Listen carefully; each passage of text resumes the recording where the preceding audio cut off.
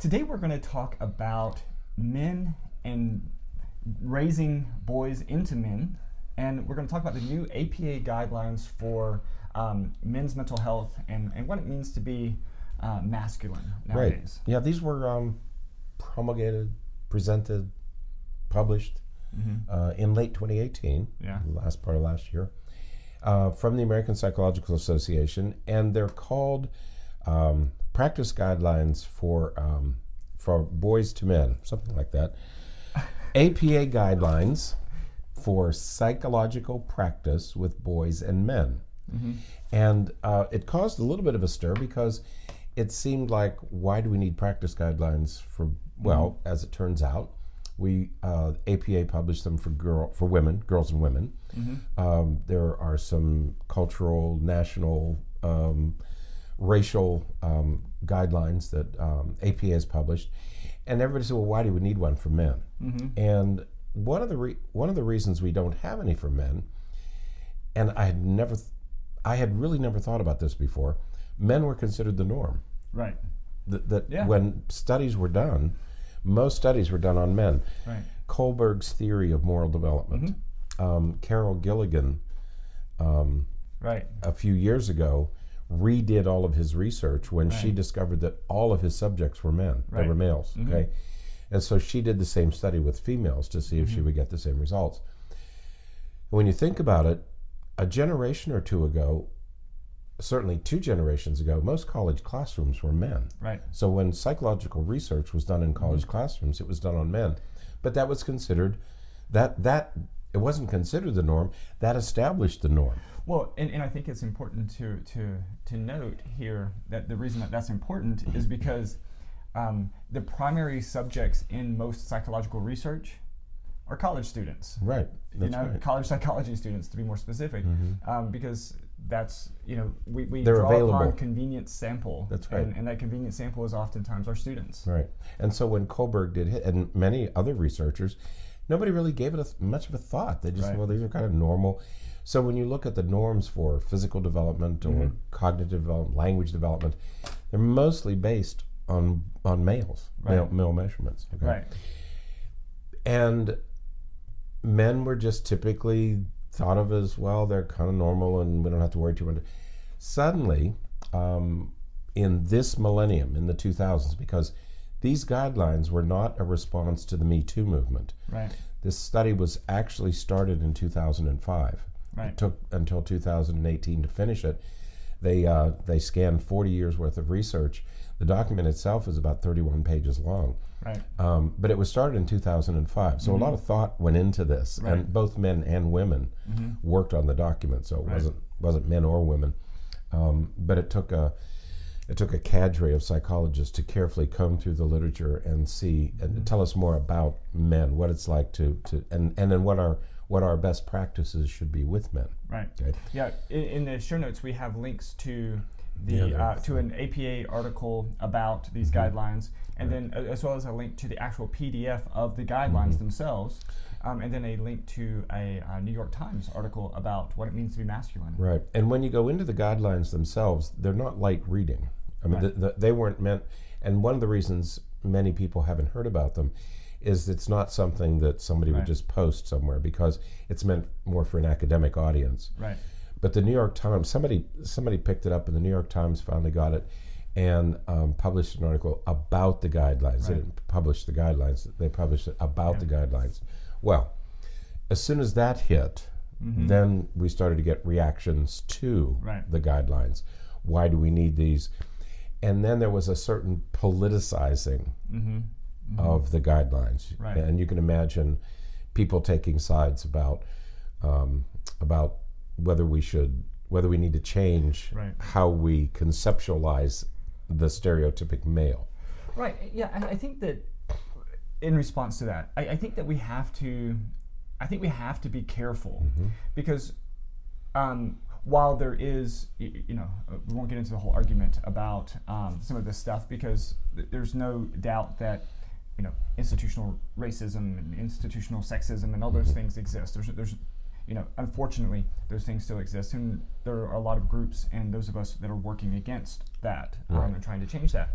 However, just because that exists doesn't mean that we don't need to look at males and look at some of these other groups that seem to be I don't even know what word to use in that sentence, but they're not, just because they are seen as the majority or seen as the ones that are in control, doesn't mean that we shouldn't look at that, because what it means, as you said, what it means to be male is starting to change, and needs to change. Right. Yes. And because it needs to change, we have to do research and we have to write about it, and I think that we have to be careful that we don't fall into this pattern of, well, that's they're in control, so we need to look at the groups that aren't in control and study and focus on them to help build them up. And that's right. And one of the things that they point out in this article is that, or in several of the articles, is that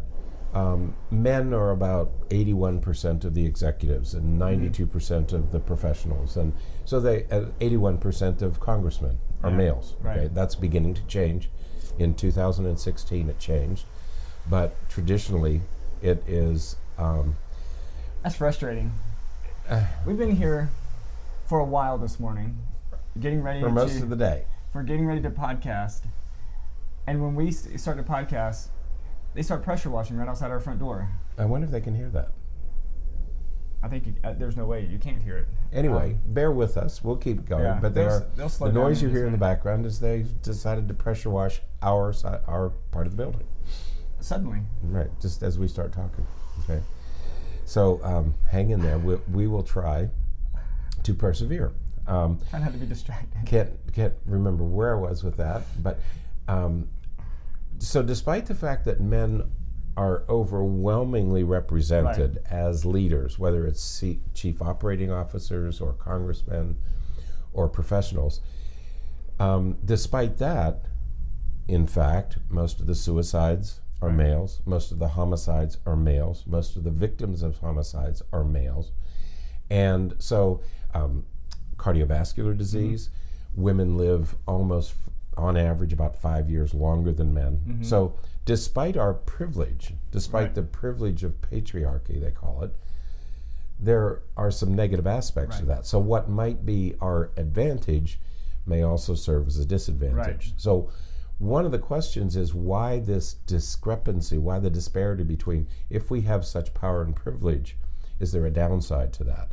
And so APA wanted to delve into this and say, so that's one issue. The other issue is the typical socialized male isn't allowed to show emotions, isn't allowed to, if you cry, you're a baby. If, you're supposed to enter competitive sports and be a shark, a barracuda, you're supposed to be highly competitive. And you're supposed to, and males are aggressive. We know that too. Supposed to be. So the typical socialized male is aggressive, competitive, and assertive, confident, unemotive. Right. That's the ideal that some people say is the ideal male has all these qualities. So that's the other thing they wanted to see is what is it about, if men have emotions, they're expected to hide them, not reveal their emotions. So is that the cause of some of this underlying frustration? So how do you reconcile these two things about what the ideal male is and the negative aspects of being male? Yeah, absolutely. And we're going to work to touch on all of that today in this podcast as best we can without talking for 3 hours. Without being pressure washed away. I think they've moved down to the next set of offices. Which is nice. Right. So the typical socialized male brings with it increased risk of physical health and mental health problems. Yeah, absolutely. So, and we kind of touched on this a number of months ago when we talked about, we did a week on men's mental health, and we talked about the challenge for boys. And maybe, I'm not sure where exactly you wanted to start with this, but I think that a place that I would like to start is to talk about raising boys and what it means to be masculine. Right. Now, because as we were getting ready and preparing to record, you mentioned the NFL. There are many in our society who present the idea that the ideal masculinity, the ideal way a man should be, is what we see in these really highly competitive, physical, brutal sports. Right. Whether it's American football or it's MMA, fighting. We see that as okay. They are the most manly men out there, and we see that, and we label them that because they are physical, because they are large, they're strong, and they're assertive, and they, and they can be aggressive and violent. Right. The concept of the real man. He's a real man. Right. He's a man's man. Right. He hunts and he, plays sports, and he's very aggressive and assertive, and that's somehow become an ideal that we want to work towards. One of the negative, not actually a negative response, but a more thoughtful, critical response of the APA guidelines. He began with talking about NFL football players and how they talk about each other. Right. And if that's your ideal, if that's what you consider the ideal, then you might take issue with these guidelines, because some of these guidelines move in a very different direction. Right. Okay, they're not idealizing that you got to play hurt. You got to look at the whole concussion thing. Right. I mean, it took how many years? Oh, absolutely. Before people said, no, it's okay. You're not a wimp. Right. We're talking about serious brain damage here. Yeah. You're not a baby if you don't go back in and play after you've had a concussion. Okay, so it takes time. Right. Yeah. The and the interest or the pressure or the encouragement for boys not to show any emotion, right, not to demonstrate their feelings, and not to, and because of that, of course, they grow up in a family or in a home or just in a life that doesn't identify what it means to feel anything. Right. So they can't talk about their feelings with someone else. They can't say, when you do that, it makes me feel like this. Right. And because they lose that kind of connection between how they feel and what their behavior is, they don't have the opportunity to develop the insight and the awareness and the acknowledgement of some of these different feelings that we have. But it's really remarkable how poor of a job we're doing at that. That's right. Our emotions are a kaleidoscope of colors. Mm-hmm. And we have many emotions. We all, both men and women, feel different emotions. Mm-hmm. But if you're not allowed to express all of them, right. And I can imagine there are boys who, they're not allowed to cry, they're not allowed to complain, they're not allowed to. About the only thing they are allowed to express is anger. Right. Okay, and that's what you learn how to express. So everything gets channeled. People come into our offices and they use the word, starts with P, angry. Okay, but if you delve a little deeper, it's really not anger. Right. It's they were hurt. Right. But they label everything because that's the only emotion they were allowed to express. Exactly, and I think that the reason we're talking about and starting with boys is because these boys, of course, become men. Right. And as they become men and they enter into relationships and they enter into engagements and marriages, they are unable to communicate with their loved one, their partner, their spouse, in a way that's effective in expressing the way that they feel about different things. And they hold on to anger and resentment and frustration, and they don't ever process what's happening in their life in a healthy way so that they can make positive changes and positive gains. Yeah, it's not even an accurate interpretation of what's going on. And they don't acknowledge all these other emotions. They don't even realize they have them. Right. And so everything gets channeled as anger, either verbal anger, emotional anger, physical anger. Right. Yeah, so we have to do a better job starting out with boys. Right. And that begins with a change in the way that we think about masculinity.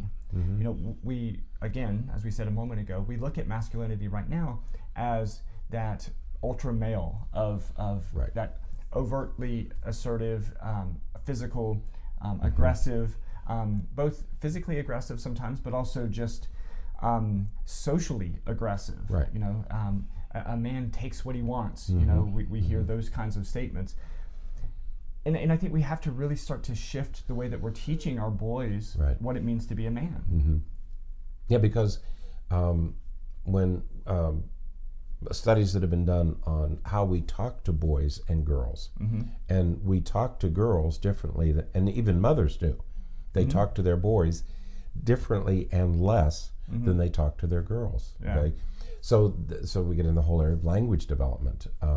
Boys hear a different vocabulary, and they hear fewer words, and they're not as emotionally salient as what we talk to with girls. Right. You know, we're always telling our girls how cute they are, and we talk about emotions. With boys, it's let's go in the backyard and play and roughhouse. You know, so it does start with boys, and we're not when we talk about aggression. I think you and I agree. When we talk about aggression and assertiveness, masculinity, we're not talking about the Harvey Weinstein date culture. Right. That we're not talking about that kind of aggression. Right, because that's a very extreme version. Right, and we're not talking about that. We're talking about the type of masculinity where boys are blunted emotionally. Right. They're not allowed to give vent to those emotions, and there's some thinking now that those pent-up emotions may be related to some of this aggression and mental and physical health problems. Yeah. In the way that all of that relates to physical and mental health problems is that when we experience emotions, our body is sort of designed in such a way to experience the full range of those emotions. But when we're blunted, when we are restricted in the way in which we can express emotions, our body holds on to some of that and it translates it into stress. Right. And because it holds on to it in stress, we develop this chronic stress model in our body where our body isn't able to adapt and adjust and deal with, you know, a stressful situation in the quick way in which it wants to, and instead it's chronically exposed to those corticosteroids and hormones that just linger in our body for long periods of time and only exacerbates the problems later in life. You wonder, it does make one wonder if it is the cortisol, this free-floating cortisol, that if you're constantly suppressing and you're constantly under stress, if that stress is compromising the immune system, and it's our immune system response that's leading to these earlier forms of mental and physical illness. Right. You know? Yeah, and because we know very clearly that there's a direct, almost a straight line, direct connection between many mental and physical health issues with stress. With the immune system. Stress in the immune system, because we know that cardiovascular disease, which is higher in men, is related to stress. We know that diabetes and heart disease and things like that. Strokes, heart disease, all of that, epilepsy, all the neurological diseases. Men are more highly represented in all of those disorders. Right. And we talk about how women tend to have higher rates of depression, but I think that's an overestimation. I think it's because most men don't seek help. That's right. And so we don't have a clear number of men who experience depression. And as you said earlier, what tends to happen is they experience depression, but they're expressing it as anger, and they end up with some other diagnosis. That's right. And as one of the researchers who worked on the guidelines pointed out, first of all, most men don't seek professional help. It's a sign of weakness. Right. Okay. But those who do, very often, because they have these outward signs, because we say in our classes, and I know you've used this too, when women are depressed, they go to professionals. When men are depressed, they go to bars. Right. Okay. So they begin to drink. Right. Well, then the diagnosis becomes substance abuse. Right. So even the professional is sort of getting it wrong because they are they're diagnosing the outward expression, and the outward expression may be violence. Right. It may be domestic violence. It may be substance abuse. But that's the underlying problem is depression or anxiety.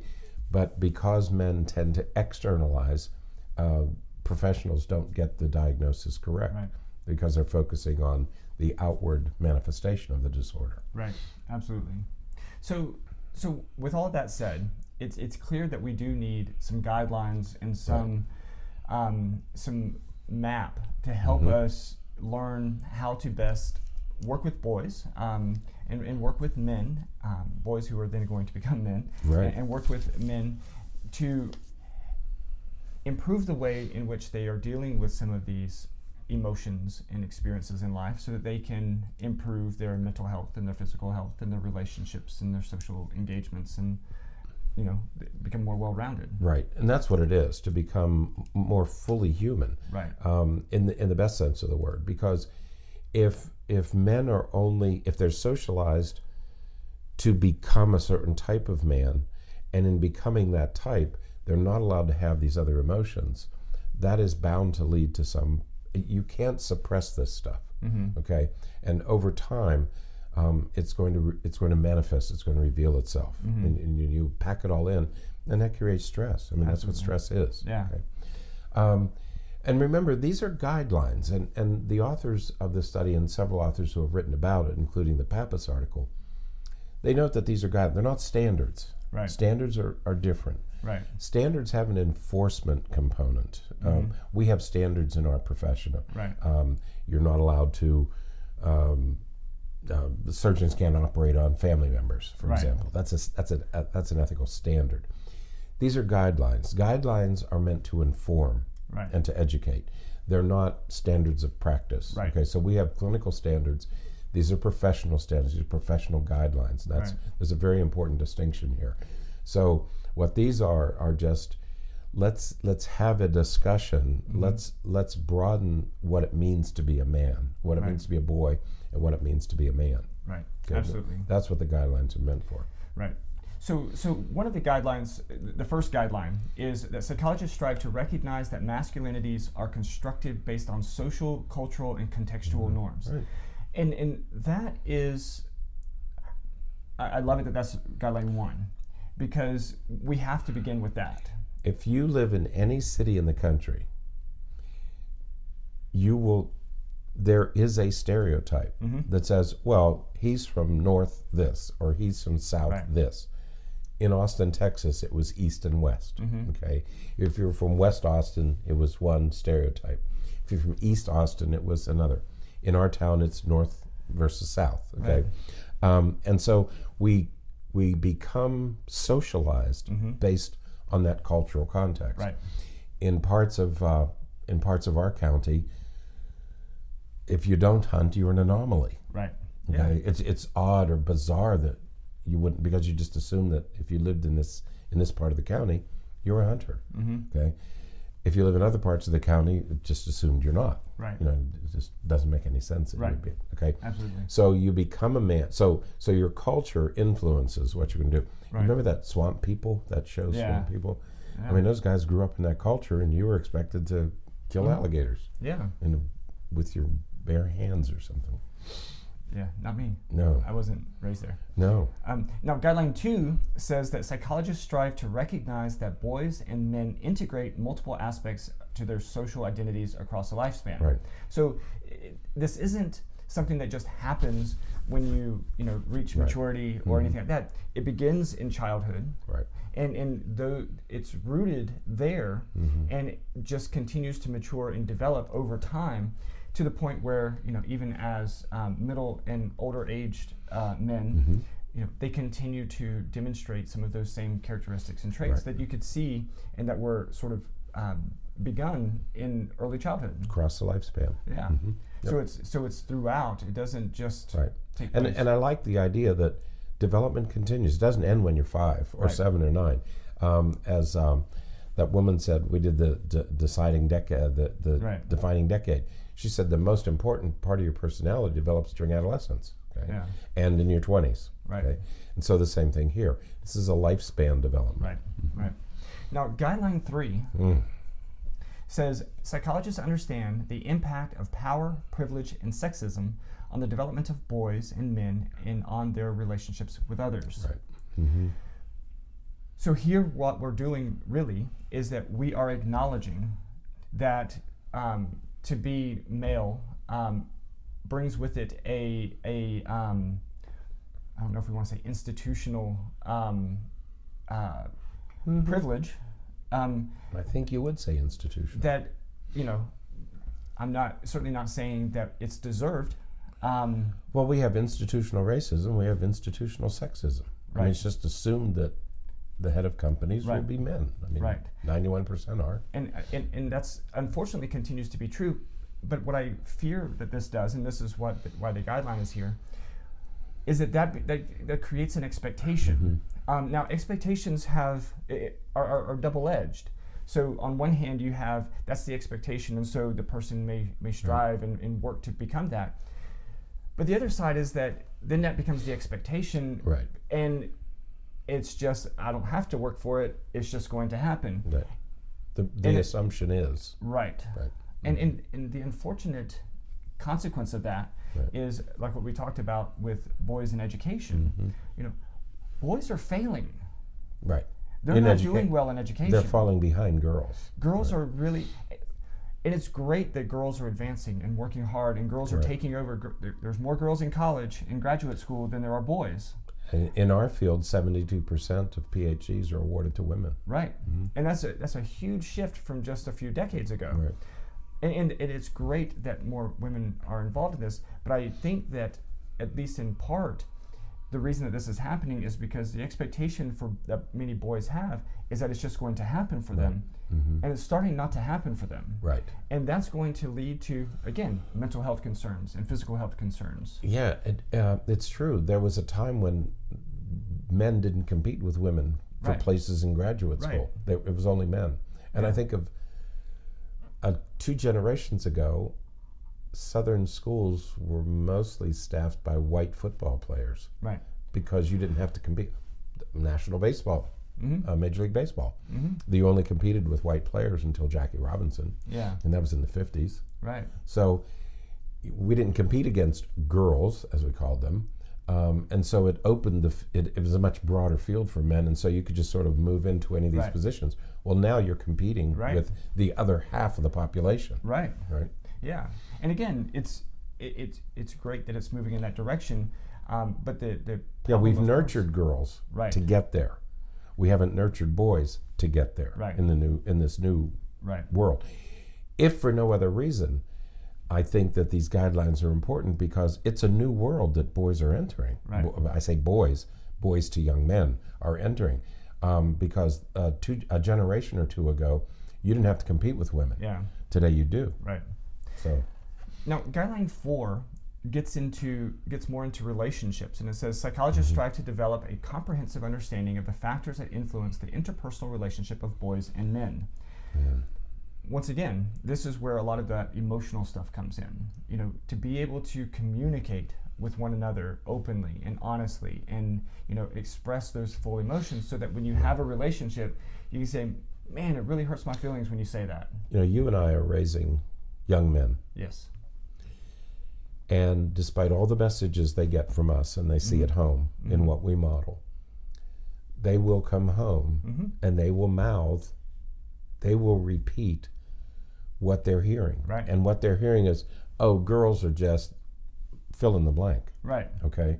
Because there are still many young men out there who are espousing, who are mouthing, verbalizing what was true 2 generations ago, where men were in total control. Right. And we had this view of women as objects. Okay? That has changed, and yet many young men haven't changed with it because they're still getting that old message. Okay, and so I think guideline 4 is really important. Yeah, and guideline 5 focuses on fathers. Psychologists strive to encourage positive father involvement and healthy family relationships, and this is again another really important shift that's happened over the last couple of generations, where it's gone from it's the mother's role to raise their kids to the father has to have an important part Father of that. needs to be there. They have to not just be there, but they have to be actively engaged. They have to be a participant in the raising of their children, because they, when kids are growing up, they need that paternal influence. What we typically see, especially with families going through a divorce, generally speaking, fathers aren't as involved with very young children. Right. Children who are 3, 4, 5, and 6. It sort of falls to mothers for some reason. Mm-hmm. Not in all cases, of course. But dads need to stay involved at every level, because if there is a divorce, right, you want to spend time with your children, but you don't know these young children. Right. You don't know what size clothes they wear. Mm-hmm. You don't know where to buy stuff that they need. Mm-hmm. You really don't know much about them, because their care has been taken over by their mothers. Well, and not just that, but also the whole issue of attachment. Right. Kids mm-hmm. become, when we think of attachment traditionally, what have we thought about? The attachment between the mother. Child and the mother. Right. Well, the father has to have an attachment with the child. That's as right. well, or the child has to have an attachment to the father as well. And I love that. Like when my children were born, I had the opportunity to be in the birthing room. We were in the room while right, we were and to be there and to see and touch and hold the baby right. immediately, which is fantastic, because that allows that bond to happen between right. us and our baby. But we also have to be involved over those first important years, because that's what allows the child to attach to us. Yeah, typically dads sort of become invisible through those years, and then they pick it up again when they get to high school, where they get into high school athletics and college mm-hmm. and all that stuff. Dads sort of re-engage. But you got to stay engaged across the lifespan, right. across the life of your children. Right. Mm-hmm. Guideline 6 says, psychologists strive to support educational efforts that are responsive to the needs of boys and men. Yeah. Again, so we're taking it from, we have to be involved emotionally with our kids as we're raising them, but we also have to be involved with them educationally. Right. Having worked in the schools, who is typically at the meetings? It's typically the mom. Right. Fathers don't take as active of a role. When do fathers become involved? Science fair projects and math homework, right? That tends to be the case. Right. Mm-hmm. And fathers need to be involved much more readily. Kids need to see their fathers read just as much as they need to see their mothers read. Lap reading is for dads and moms. Dads and moms, yeah.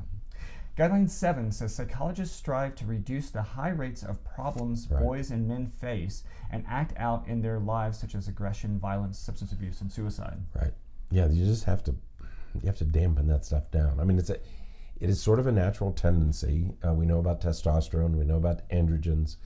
So we know we have this genetic predisposition to aggression mm-hmm. and risk-taking, but it's the dad's role to modify that. Right. I'm that way too, but you have to model self-control. Right. You have to model inhibition, yep. and you just can't give vent to these things. Right. As much as you would like to, you just can't give vent to these things. Yeah, it's so sad when you see boys growing up in homes where, mom sees a mental health counselor for some of the struggles she is experiencing. The kid is struggling with different things, mm-hmm. and dad stays home and drinks, and he deals with his stuff by removing himself from the family. Dads are bringing kids to us more and more frequently now. It's getting better, yeah. But when you think about it, who's doing the chauffeuring, who's mm-hmm. doing the driving, who's doing the accompanying, and dads need to be involved. They need to be as involved as moms in both health and mental health issues. Right? Yeah. And which takes us to Guideline 8 that says psychologists strive to help boys and men engage in health-related behaviors. Yeah. So once again, it's really important that boys see their dads taking care of themselves, eating healthy, engaging in healthy lifestyle, exercising, and back to reading, and just living healthy lifestyles. Sleeping well, and taking care of themselves. Your sons are going to do what they see you doing. Right. If they see you using tobacco products, mm-hmm. if they see you using alcohol, if they see you drinking and driving, mm-hmm. if they know you do that, if they know you drink and drive, they're going to model what they see, and they're going to model what they know about you. Doesn't matter what you say. Right. It doesn't matter what you want. They're going to do what they see you doing and what they know you do. I was talking to a young man the other day, And I'm interested in your perspective on this too. When you talk to most teenage boys, most of their fathers are in their 40s. Right. And a generation ago, when you talk to a teenage boy, almost none of their fathers had smoked weed. Right. And so dads were able to say, I never smoked it. Mm-hmm. Now, dads who are in their 40s, many of them mm-hmm. smoked weed. Right. Currently, I mean, in a few years, almost all teenage boys are going to have fathers who smoked weed. Mm-hmm. How do you occupy the moral high ground? How do you say you shouldn't when either you are using, because many men in their 40s continue to smoke, mm-hmm. how do you tell your kids not to? Right. You know, so your kids are going to do what you do. They're going to mm-hmm. they're going to do what they see. Yeah. They're going to become their fathers. Right. Yeah, that's really challenging. I think that we have to. I think we have to have discussions about it and talk about it in an open way and say, you certainly are not going to deny and lie, right? Because I think that as soon as you start lying, then they're going to lie. The expectation. Mm-hmm. I mean, how do you say to your kids, "Well, this is illegal, so you can't"? Right. You did it. Or you're doing it. Right. Yeah. And it's, so what lesson are you teaching them? Right. And what is it going to mean? Yeah. If we don't legalize it before this happens, how do you instruct your children right. if you've been a user? So it's going to create interesting dilemma for us. I'll have to think about that a little bit. Guideline 9 says psychologists strive to build and promote gender-sensitive psychological services. Now, the idea here isn't that you're teaching boys to be gender sensitive. Right. What you're doing is you're talking about the fact that we need to, as psychologists, we have to provide services that are gender sensitive. Right. We're not, a lot of times you go into therapists' offices and they are very genderized. Is that fair? Is that a real word? Yeah. And what happens, and because I have certainly seen this, when we first started practicing, we borrowed people's offices. Oh, yes. And we had this one office that we shared. It was a woman's office, and it looked like a woman's office. An older woman's office. People don't even know what a doily is. I've never seen so many doilies in my life. And probably most of our listeners don't know what a doily is. They're all over. They're just like artificial flowers and doilies and mm-hmm. and so we would have boys that would come in and you could see that they were uncomfortable mm-hmm. and they were like, where am I? Yeah. It's like down the rabbit hole. Right, mm-hmm. right. And so we have to be sensitive to some of that, because if we want boys to come in and for us to work with them, if we want men to come in for us to work with them, they have to be able to feel comfortable. You have a man office. You have a man cave. I have soccer stuff. Soccer balls, footballs, but Star Wars. Doctor Who. Yeah. So yours is sort of gender neutral. I try to be, but I got we have games and stuff like that that are right. gender non-specific. Yeah, you're sensitive to that stuff. We'll try to be, but gender sensitive. Yeah, and so, but we do have to think about that, because, if we want men to come in for treatment, if we want boys to come in for treatment, they have to be comfortable where they're coming to talk. I wonder if boys come in here and they look at us and they say, "This guy's a wimp. I'm not going to listen to him. He's a wimp." Right? Well, they might think that. I mean, with somebody. With me. Yeah, maybe. Oh.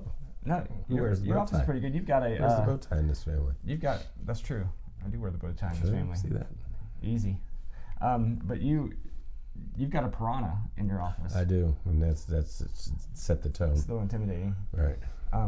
Guideline 10 says psychologists understand and strive to change institutional, cultural, and systematic problems that affect boys and men through advocacy, prevention, and education. Mm-hmm. So that one's heavy, but just we need to be involved in trying to help elicit change in the way that we are, the way that society works and our culture works. And after after I read all this stuff, and we have a dear friend in Scotland who specializes in this, Fraser. After I read all this, I thought, boy, we really need to be. We have a project. Our practice has a project in one of the local schools systems here, and I really want to talk to them about this because the boys in that school could really use this kind of the guidelines. Absolutely. These kinds of things, those boys could use. Yeah. And I'm going to talk to the principal about. I sent her some of this information, but I'd like to start a group here. Working with dads to deal with kids who are in elementary school and middle school and high school. How do you deal with your infants? How do you deal with your toddlers? Right. How do you deal with your elementary school students? Wonderful when you said you're there for math and science fair. Yeah. Right? That's it. That's your role until they get to high school. There should be many more things that we're doing with our boys. Absolutely. So check out the guidelines, check out the articles that we've linked in the show notes. They're really, really good. And I think that I really like that we are, as a professional group, we are taking on some of these stereotypes of masculinity. I think that, we've been friends a long time. We work to show our emotions, and I know that, we see a lot of people who don't. Yeah. And because they don't, we see those tendencies to hold on to that stress and that frustration and all of those emotions that we need to be expressing. They tend to hold on to those, and it leads to other issues and problems. And that whole problem of all of the emotions somehow get translated into anger. Right. And that's not really the emotion that you're. It's not. Well, they do that, and we sort of encourage that, and then we get really upset with our boys for being aggressive and being angry. Right. Well, why is he angry all the time? Well, you're telling him to be angry all the time. Because that's the only emotion you allow him to express. You're not allowed to be a baby. If he's anxious, you say, hey, take it out on the field. Take it out on the field. If you're depressed, hey, go punch a punching bag and get some of that depression out. It doesn't have to always be anger. Right. So we need to allow that full spectrum of emotions, that full spectrum, and it's okay to love things and to care about things and to. I have a question about this sports culture that we have in our country because it's become very aggressive. Okay, soccer. I don't know a lot about soccer, but it seems to be a sport that's done very aggressively, but in a non-physical way. It can be, right. I mean, even at the professional level, right? They're very careful to protect the players, right? And the players don't go after each other. Not like other sports, like you see in football or rugby or things like that. Right. Is that the case? That's true. Yeah. So that ethic that we see in soccer would be a good thing to translate to other sports. Right. You don't have to hurt the other person. Right. Soccer is a skill sport. Right. Okay. It's much more skill and executive functioning skills. They did a study that found that the stronger the soccer player, so the higher the level of soccer a person skill plays, level. the stronger their executive functioning skills. Right. It makes sense. Yeah. It's fantastic. That'd be a good model to, think of soccer where you're good and you're effective, but you're not hurting anybody. Right. Yeah. So. All right, well, that is it then for today. Until next time, stay happy, stay healthy, and forget to be afraid.